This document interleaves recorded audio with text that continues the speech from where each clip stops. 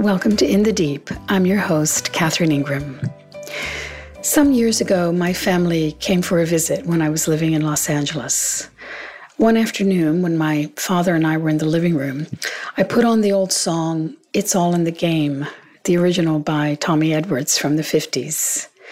It's a song that's been covered by many other great artists, including Van Morrison and the one that we're using in this podcast by Jack Jezero. But the Tommy Edwards version is the classic. I knew it was a favorite of my parents, and it was also a favorite of mine as a child and ever since. I thought it would be a sweet walk down memory lane with my father to listen to that song together, just the two of us in my living room. But within the first few bars of the music, I noticed that my father had tears in his eyes. My lifelong macho father, not prone to sentimentality or displays of emotion, was crying. Suddenly, I had tears in my eyes as well. I somehow knew that in that moment, my father was crying for his lost youth, transported through memories of what that song evoked to a time of his prodigious energy in building his business, his general gusto for life, the good times of America after the war, and who knows what other private images from his own inner and outer journeys. Now all so completely gone. Memories for him probably which were almost too tender to bear in their being so completely gone and required the release of tears. I used to wonder about this phenomenon when I was young, the sentimentality of older people. I now know that this interpretation was born of youthful arrogance. It's not sentimentality. Sadness and its incumbent emotions are appropriate expressions in the increasing experience of loss. When suddenly a particular image, smell, or memory, or YouTube video about a dog rescue, or news of yet another friend's death, or even the first bars of a long-forgotten favorite song induce the release of tears, it is often because there have been hundreds of previous losses and poignant moments that preceded that event and were stoically borne. But the tears sooner or later must come. Here's the good news. You get used to it. You get used to letting tears flow as needed, used to feeling sad at times, used to knowing that anyone and anything can be taken at any moment, and you let go. I see the letting go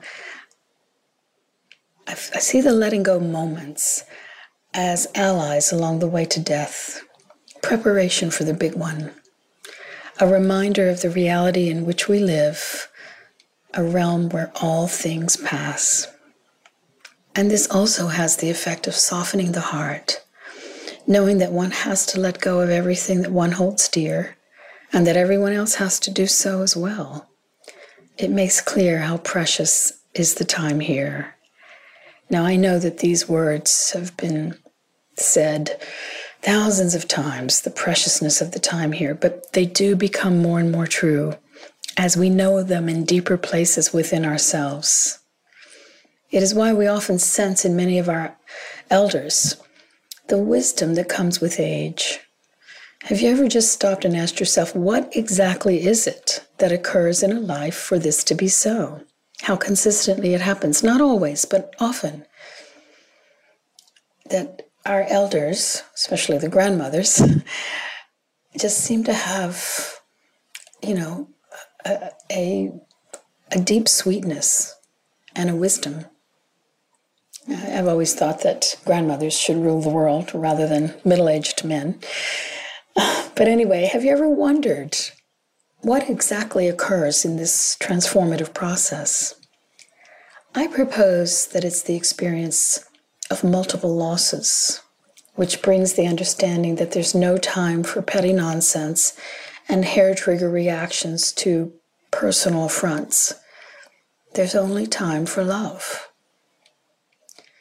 For what is the experience of loss but the absence from this world of someone or something that you have loved? So when one thinks about how many losses one accrues as you age, and how many reminders of love that represents, one can see how this understanding of what is important deepens and grows. This is yet another way that I allow loss to be my ally. It reminds me of that which I have cherished and of my capacity to cherish, and it's an impetus to be grateful for what is left. The tears in the eyes of an older person. It's not sentimentality, it's love.